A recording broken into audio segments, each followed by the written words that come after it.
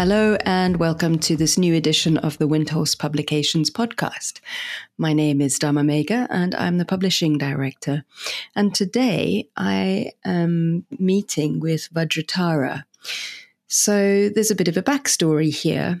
About 20 years ago, we published a book by Kulananda called Teachers of Enlightenment. And we're about to bring out in July this year a new edition of this book with an update, quite a few updates on the imagery and the figures that are on the refuge tree of the Triratna Buddhist order.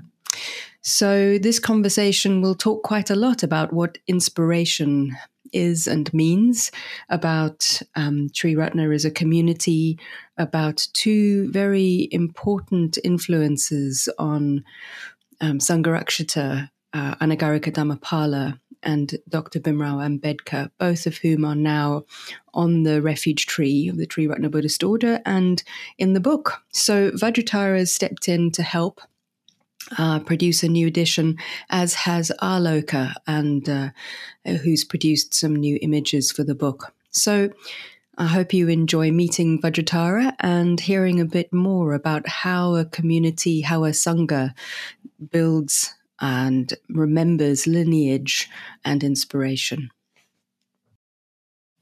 Hey, Vajratara. Hi, Dharma Mega. Vajratara and I can see each other on the screen while we're speaking, which is really nice because we haven't seen each other for quite a while. Yes, and I'm in the bedroom that Dharma Mega used to live in at Ratnaloka. That's great. So I'm with Vajratara today, who I believe is just between retreats at the moment. Yeah. Which is a busy time to be. And we're going to be talking about a new edition of Teachers of Enlightenment that we're about to bring out. It'll come out in June.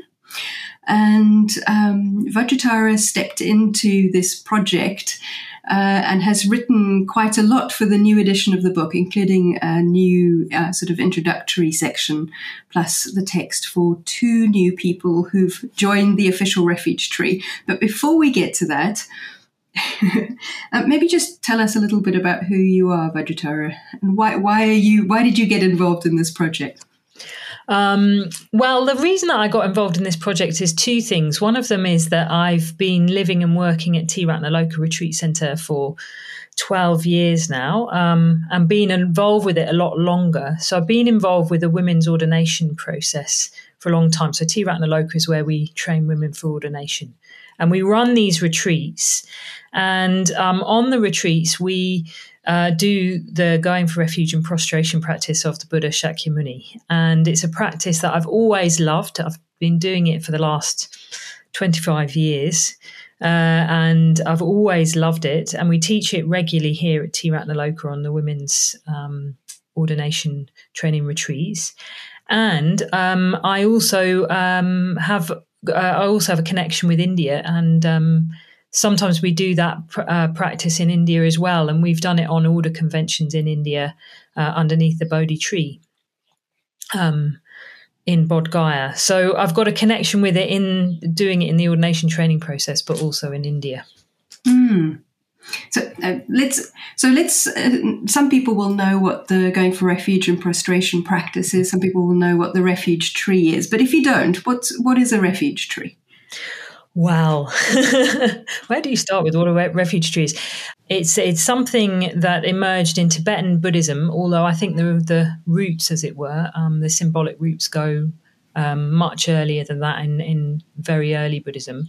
But in Tibetan Buddhism, they developed a practice where you'd have the founder of your particular school of Buddhism in the center of a tree, which is more like a big lotus plant, really.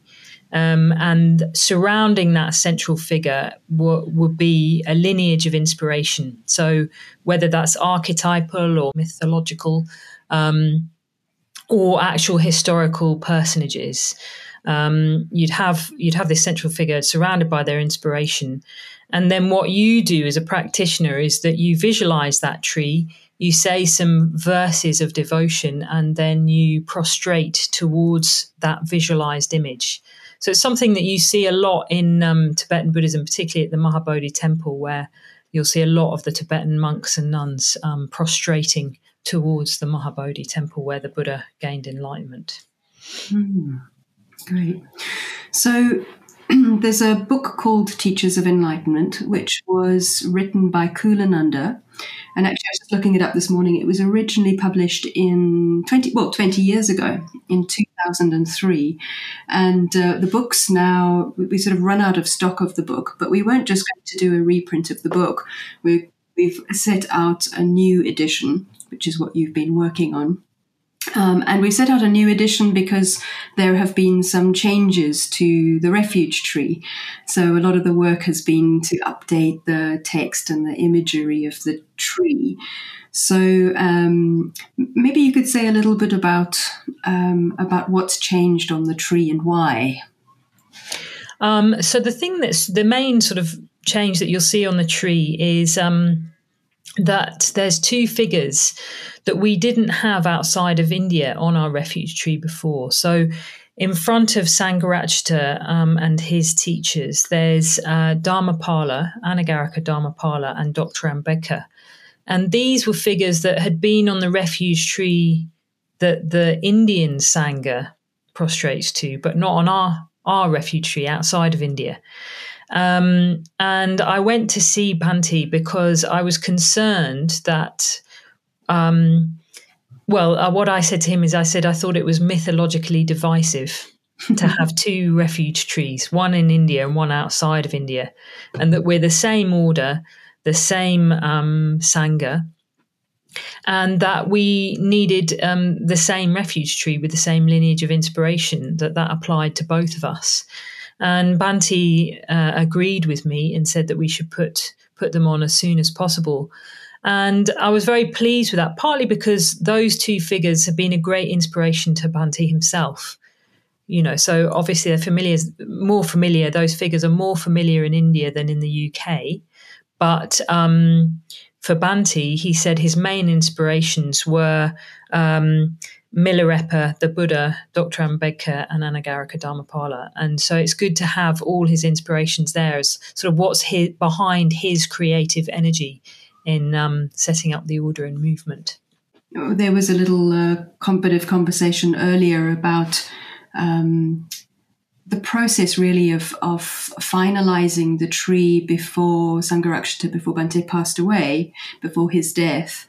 And there are all sorts of questions about who is on the tree. Obviously, there's the learning process, isn't it, about all of these teachers from all of these different traditions that are on the refuge tree with the historical Buddha Shakyamuni at its center. One of the questions at Ratnaloka that you will often be asked, isn't it, is why are there not more women figures on the tree? So there's been this change to the refuge tree, and since it was the last change that was made before Bhante died, this is it. This is our refuge tree. Can you maybe just, people will ask, what is your thinking about that as a college member, as well as somebody who's teaching men and women this practice? Well, I suppose there's a number of things. Sort of, what is the refuge tree? And in our particular order. So as I said, originally what you've got is a refuge tree that's specific to each particular movement in Buddhism or in Tibetan Buddhism, and you have the founder at the center. We used to do the Nyingmapa version, which has Padmasambhava at the center.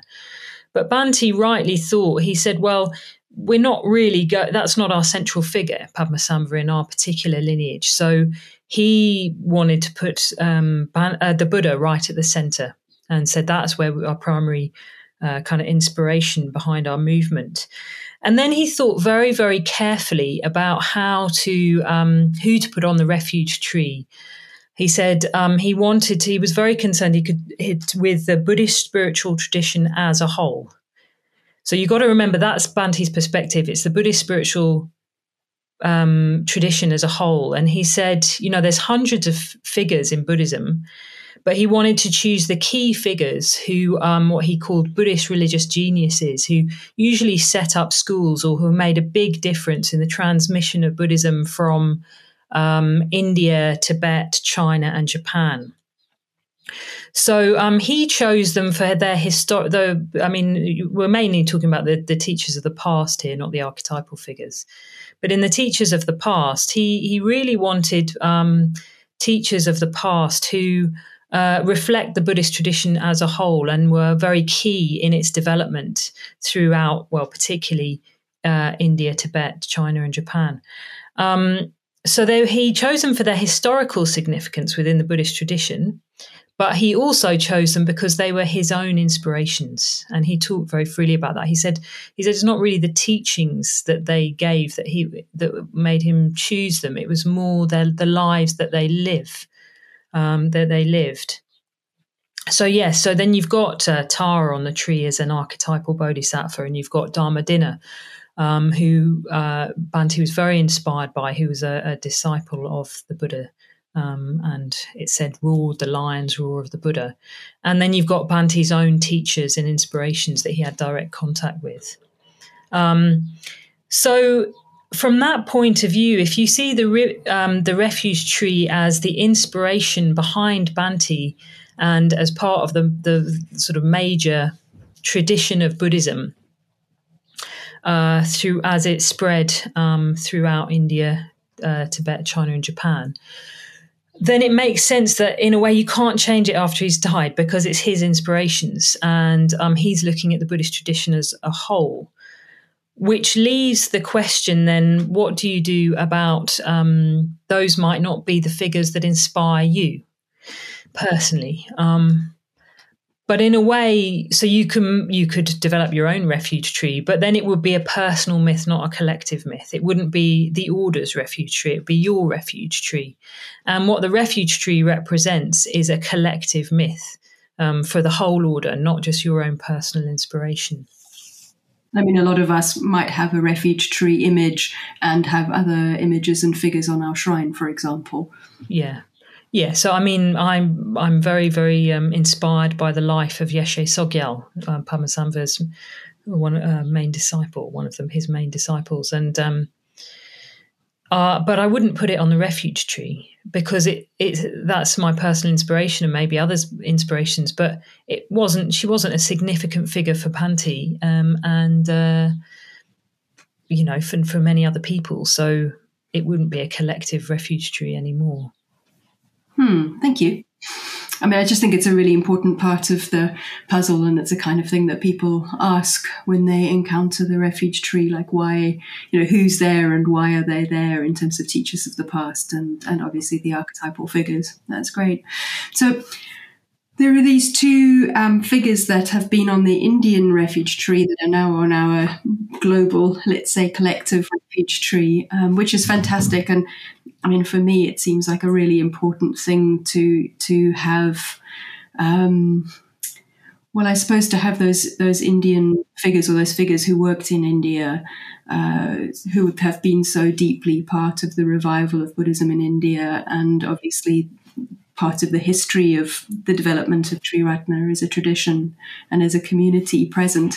So I would love to just hear a little bit more about, you've now written new sections on each of these figures for the refuge tree, and I know that you have quite a close relationship with them as well in terms of inspiration and knowledge as well. So maybe if you were just to introduce both of them, maybe starting with Dhammapala and Anagarika Dhammapala. Yes, Anagarika Dhammapala is probably the least known of the two for our order, particularly outside of India. But again, if you're seeing the refuge tree, I find it quite exciting because it is the spiritual influences of Bhante. It's behind him and how he set up the movement. So Anagarika Dhammapala, I think what excites me about Anagarika Dhammapala is partly because Bhante was so excited about him. So he wrote this book called Flame in the Darkness, which is a life of Anagarika Dhammapala. And I think this really influenced Bhante to see the spiritual life not just about his own practice, but as about trying to bring Buddhism to the rest of the world. So Anagarika was a great pioneer. He was one of the early Buddhist teachers who went to the West. I think he was the person who first gave an American, the Refuges and Precepts, or the American took them after Anagarika Dharmapala. He went to these big conferences about Buddhism outside of Sri Lanka. And he had a very impressive personality. He was absolutely dedicated to going for refuge. And I think that's what really struck Bhante. Even from a child, he'd go to the Wesak celebrations, the Buddha Day celebrations, even though that wasn't allowed in colonial Sri Lanka. He would skip school to go to the Buddha Day celebrations at the local temple. This wasn't frowned upon by, well, the colonial administration, but the education system, which expected children to be Christian. And every day when he went back to every year when he went back to school after Buddha Day festival, he'd be beaten by his teacher. And every year he'd just do the same thing: go back, miss school, go to the festival, come back to school, be beaten. And I think that sort of demonstrates this kind of dogged persistence to say, no, I'm a Buddhist, and Buddhism is a force for goodness in the world. I mean, later it's very unfortunate because Dharmapala does get associated with Sri Lankan nationalism. And of course, in later years after Dharmapala, we've seen the ugly side of Sri Lankan nationalism, which is, they often quote Anagarika Dharmapala. So there's this unfortunate association with Sri Lankan nationalism, but I don't think that's what Dharmapala meant. When he was trying to promote Sri Lankan culture, and particularly Sri Lankan Buddhist culture, in a time of colonial oppression. So I think if you're confused about that or concerned, I think it is good to read Bhante's book, Flame in the Darkness. Which is available in the complete works. I'll put a little link underneath the podcast with the volume link. Yeah, well, then you really get a sense of what he was like and why Bhante was so inspired by him. He's also really associated with trying to get back the Mahabodhi temple, which I've referred to before, which is the temple that is where the Buddha gained enlightenment in northern India. And when when Anagarika Dharmapala was around, that was run by Hindus, and he was the one who really wanted it to become a Buddhist place of pilgrimage once more. He didn't manage it in his lifetime, but afterwards it did happen. So yeah, he just worked tirelessly for the promotion of Buddhism in Sri Lanka, outside of Sri Lanka, and in India, to regain the places of pilgrimage that we benefit from today. You write very movingly about the end of his life as well. Yeah, well, I think it's rather, there's always, to really give yourself to the Buddha Dharma, there's always going to be a going forth.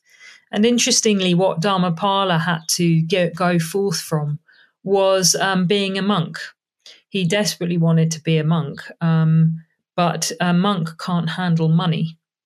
And Dharmapala realised that if he was going to promote Buddhism, if he was going to work tirelessly for the promotion of Buddhism, then he was going to have to handle money and, in a way, have a more worldly life than he would have wanted. A very active worldly life in the service of the Dharma. But when he came close to death, he realised he could actually take monastic vows. He didn't have to handle money anymore. His work was kind of done. So he took monastic vows shortly before he died, which was his long-term wish. So let's turn to the other person on the refuge tree who I know is really, really significant to our order and a big part of the sort of re-establishment of Buddhism in India. And I know that you, I've often heard you speak about Dr. Ambedkar. Maybe tell us a little bit about that. Some people might know a little bit about him. Some people might know nothing at all. Yeah, so Dr. Ambedkar was, he was really the greatest Buddhist social activist that ever lived, really. And I say that, apart from the Buddha himself, but I say that consciously, that he was a Buddhist who was a social activist, because I think sometimes that gets a bit confused. Dr. Ambedkar had a lifelong interest and, devotion to Buddhism. And he had this central question. He was born into the scheduled caste, which is the India's, you may or may not know this if you're listening, but Indian society is divided into castes, and he was of the lowest caste, who were at that time called the untouchables, just to give you an idea that they were deemed untouchable by people from higher caste. He himself managed to gain an education. He was the first person from the scheduled caste to finish high school. And he was sponsored by the Maharaja of Baroda, amongst others, to gain higher education. So he went actually and got a PhD in Columbia University in the US, in London School of Economics in London, and he was called to the bar at Gray's Inn. So he had a phenomenal intelligence and application to study at great personal cost. And he could have lived a really great, nice life. He could have become, a lawyer or whatever over in America or the UK. But he decided, he realized that actually he wanted to devote his life to the uplift of the scheduled caste. So he went back to India and lived a very, very hard life with this concern to really enable the India to get rid of what he called graded inequality in Indian society, particularly. But he wanted to get rid of graded inequality in the world. Graded inequality meaning that from the situation of your birth, you're stratified into higher or lower castes or higher or lower positions in society from birth. So he wanted to get rid of that graded inequality in society, and he tried political and economic and social means, and they did go a large way to help, but he was also disillusioned with those means, because he said that whatever political things you put in place or economic changes you make, caste and inequality in society is created by mind. And he said what the mind creates, the mind can undo. So what he realized was that Buddhism was the force that would enable inequality to be destroyed in the mind. And that's why Buddhism was so important, because it promotes a just and fair society, and it helps people eradicate inequality in the mind itself. Of course, that really inspired Bhante. Bhante said of himself, he hadn't really understood the social dimension of existence, let alone the social dimension of Buddhism. But it was Dr. Ambedkar who made him see, that the Buddhism has a potential not just for the individual, but for society itself. Just listening to you speak at the moment, I'm sort of struck by, I suppose, some of the ways in which the qualities of those two men that you're talking about are present in the way we think about, for example, the importance of sangha in Triratna in relation to other kind of Buddhist groups that have been established in the West as kind of new Buddhist movements. Like there's something really, really fundamental about sangha relationship. The relationship between us in a variety of ways is so important to our practice, and a kind of vision for Buddhism that's not just something that you do quietly on a cushion, but that's something that you do in society and for society, and that offers a vision for how we can live together, in various ways. So it's just really lovely to have that thread so clearly pulled through in the refuge tree alongside these other teachers of the past who have a range of different qualities, don't they? But it's really, really great. I mean, I suppose the thing about all those figures that Bhante wanted on the tree is all of them have seen the Dharma in themselves, but also seen, also worked to enable other people to access what they've accessed, particularly the teachers of the past. Set up Buddhist schools, made major changes in their time and in their place to enable the spread of Buddhism. So, and I think that really does influence Bhante. But yeah, those two figures in particular, I think really changed how Bhante saw what the spiritual life was. Because before that, in a way, he would have been content to just stay in his small vihara in Kalimpong. I think he was very happy there, and he could have just stayed there very happily. But I think those two figures, Anagarika Dharmapala and Dr. Ambedkar, really kind of stirred him up to think it's not enough to stay here in my vihara. It's not enough. And presumably for at least some of us, some of the time, it's not enough to stay in our viharas, whether they're lounge viharas or community viharas or whatever that is. Yeah. I mean, personally, I've gained so much by my connection with the order in India. I think it's one of the real benefits of our order that it's so international, and that you've got the influence of Dr. Ambedkar in our sangha so closely. Because I think, there is a pull. One of the things Sangharajta says is there's a pull in Buddhism towards laziness. That it can become a little bit self-referential, and apart from that, I mean, the Indian Sangha is so joyful because for them, Buddhism, well, it's removing the root of inequality and generational oppression. So when they become Buddhists, they're so completely delighted and happy. It's got a significance beyond themselves. And it's a very, very joyful thing. And I think we can really learn something from that. It's not... I've heard friends in India say, well, my becoming a Buddhist slave saved me from slavery. Dr. Ambedkar saved me from slavery. And I think that spirit can also be with us who, in a sense of feeling like, you can be a slave to your own mind. You can be a slave to consumerist society. And Buddhism is a force of liberation and a force for good and openness and connection with others and a care for others. And so I think that's what I also get from the Indian Sangha, is just a level of joy and happiness that is delighting in Buddhist practice. Maybe I'll tell a little story myself with this. So when I asked for ordination at the first retreat I came to at Tiratnaloka, was a Going for Refuge retreat, and there was the Going for Refuge and prostration practice that was done every afternoon. And the reason I chose that retreat first was I thought, well, this is going to be it. There's no ways I'm going to like this at all. It was so contrary to how I imagined things were going to be and what I thought of myself. And then I arrived and started doing the practice and just loved it. Like this sort of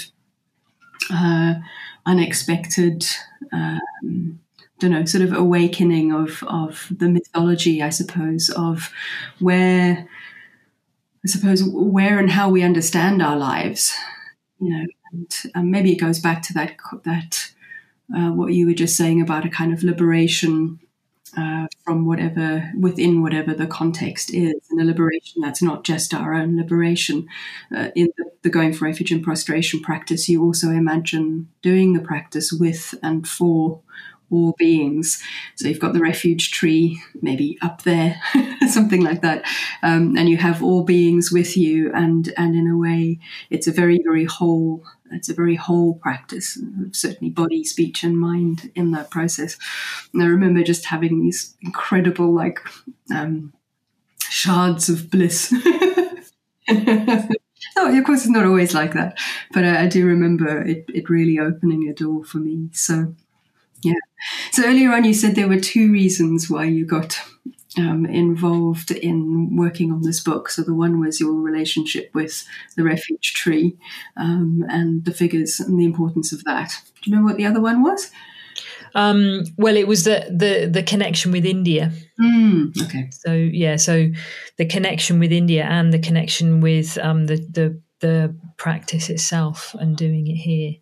And partly I've sort of seen, a bit like you, I think it's a practice that goes very deep in people, and it does put you in a different context of your Dharma life. Instead of seeing it, it's almost like it kind of cosmically flips your perspective So instead of you kind of battling it away with the hindrances or whatever's going on in your mind and trying to meditate and get a bit of a kind of clearer and calmer life, there's a kind of cosmic flip that turns around, so that actually you realize that you're part of the Buddhist movement that's started with the Buddha in this world era, not even with him, that there's a whole lineage of Buddhas. Whenever the conditions are right, Buddhahood will arise. So you're part of this kind of movement of the universe that was expressed in our time in the Buddha Shakyamuni and has spread throughout the whole of the world.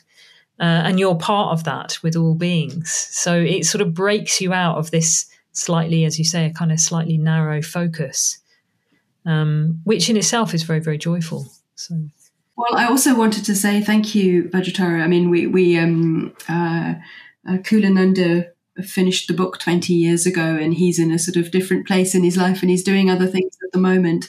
And it was just really lovely to work with both of you together, but with you writing the new text. And Aloka has done some new line drawings, which is fantastic. And both Chintamani and Aloka gave some input into how the visuals should be, and you've written the new text. And so I'm really looking forward to having that new volume out and about, obviously for people who are going to be doing these practices as part of the ordination training, but also just more broadly for people to read and learn a little bit more about the history of their own lineage and the Buddhist tradition more broadly. So that's really fantastic. And in fact, you've got another link here, because the cover for this new edition has been done by Akasa Jyoti, who so it's the first time Akasa Jyoti's done a cover for us, which looks really, really great. And you ordained her. So we're all in the lineage. We're all in the lineage. I mean, I suppose I should sort of say that also that when Aloka redid the line drawing, Bhante wanted some iconographical changes made. And the one that's most noticeable is that when Aloka first did a line drawing of the refuge tree, or painting of the refuge tree, Bhante wanted Padmasambhava right in the kind of middle as a central axis above the Buddha. But in his sort of later years, he wanted Padmasambhava to be seen less as an archetypal figure and more as a historical figure, in a kind of what they say a pandit's cap, and not necessarily in a central axis. It does throw the image to have him as a central axis, because there's 4 Tibetan teachers, so you have to move 2 on one side and 1 on the other. So he's taken out of the central axis, but it doesn't mean he's not as important. He's such a major inspiration for Sangha's own spiritual life as well. But it is a change. And I think, I mean, I heard an interview with Chintamani, because it was out discussion with Chintamani that he made that change. And Chintamani was saying that what Bhante wanted to do was sort of emphasize the myth of history, that in a way, in modern culture, we see things in historical terms rather than mythic terms sometimes, and that Padmasambhava's got a dual kind of approach. He can be archetypal and a mythical character, but he can also be a historical character as well. So in this particular version, he's more of a historical character. So, thank you so much. Maybe we'll have a chance to talk to you again sometime after the books come out. And it's really good to have you working with us on a book. Who knows? Maybe we'll be working with you on other books down the line. Let's see. Yeah. Well, it's been my pleasure, and I'm just so glad to see it back in print. I think that's so helpful for a lot of people. I know here, it's been something that we've needed for a long time. And it's just a fantastic book to read about all these different figures, a real broad range of the historical and the mythical and archetypal figures on the refuge tree. And it really does give you a sense of what the spiritual life is and can be, and a sense of rooting your own practice in a broader context of that whenever conditions are right, Buddhahood will arise, and that works for us as well as for ancient times, people in ancient India. Mm. Oh, thank you, Vajratara. That's fantastic. Yeah, well, lovely to catch up and to talk about such an important project. Windhorse Publications is part of the Triratna Buddhist community, and this podcast is sponsored by Future Dharma Fund, a Buddhist fundraising charity which helps fund Dharma projects across the world, including ours. If you're enjoying the podcast, please consider donating to them to help them fund current and future projects like ours. You can find out more about Windhorse Publications by going to our website.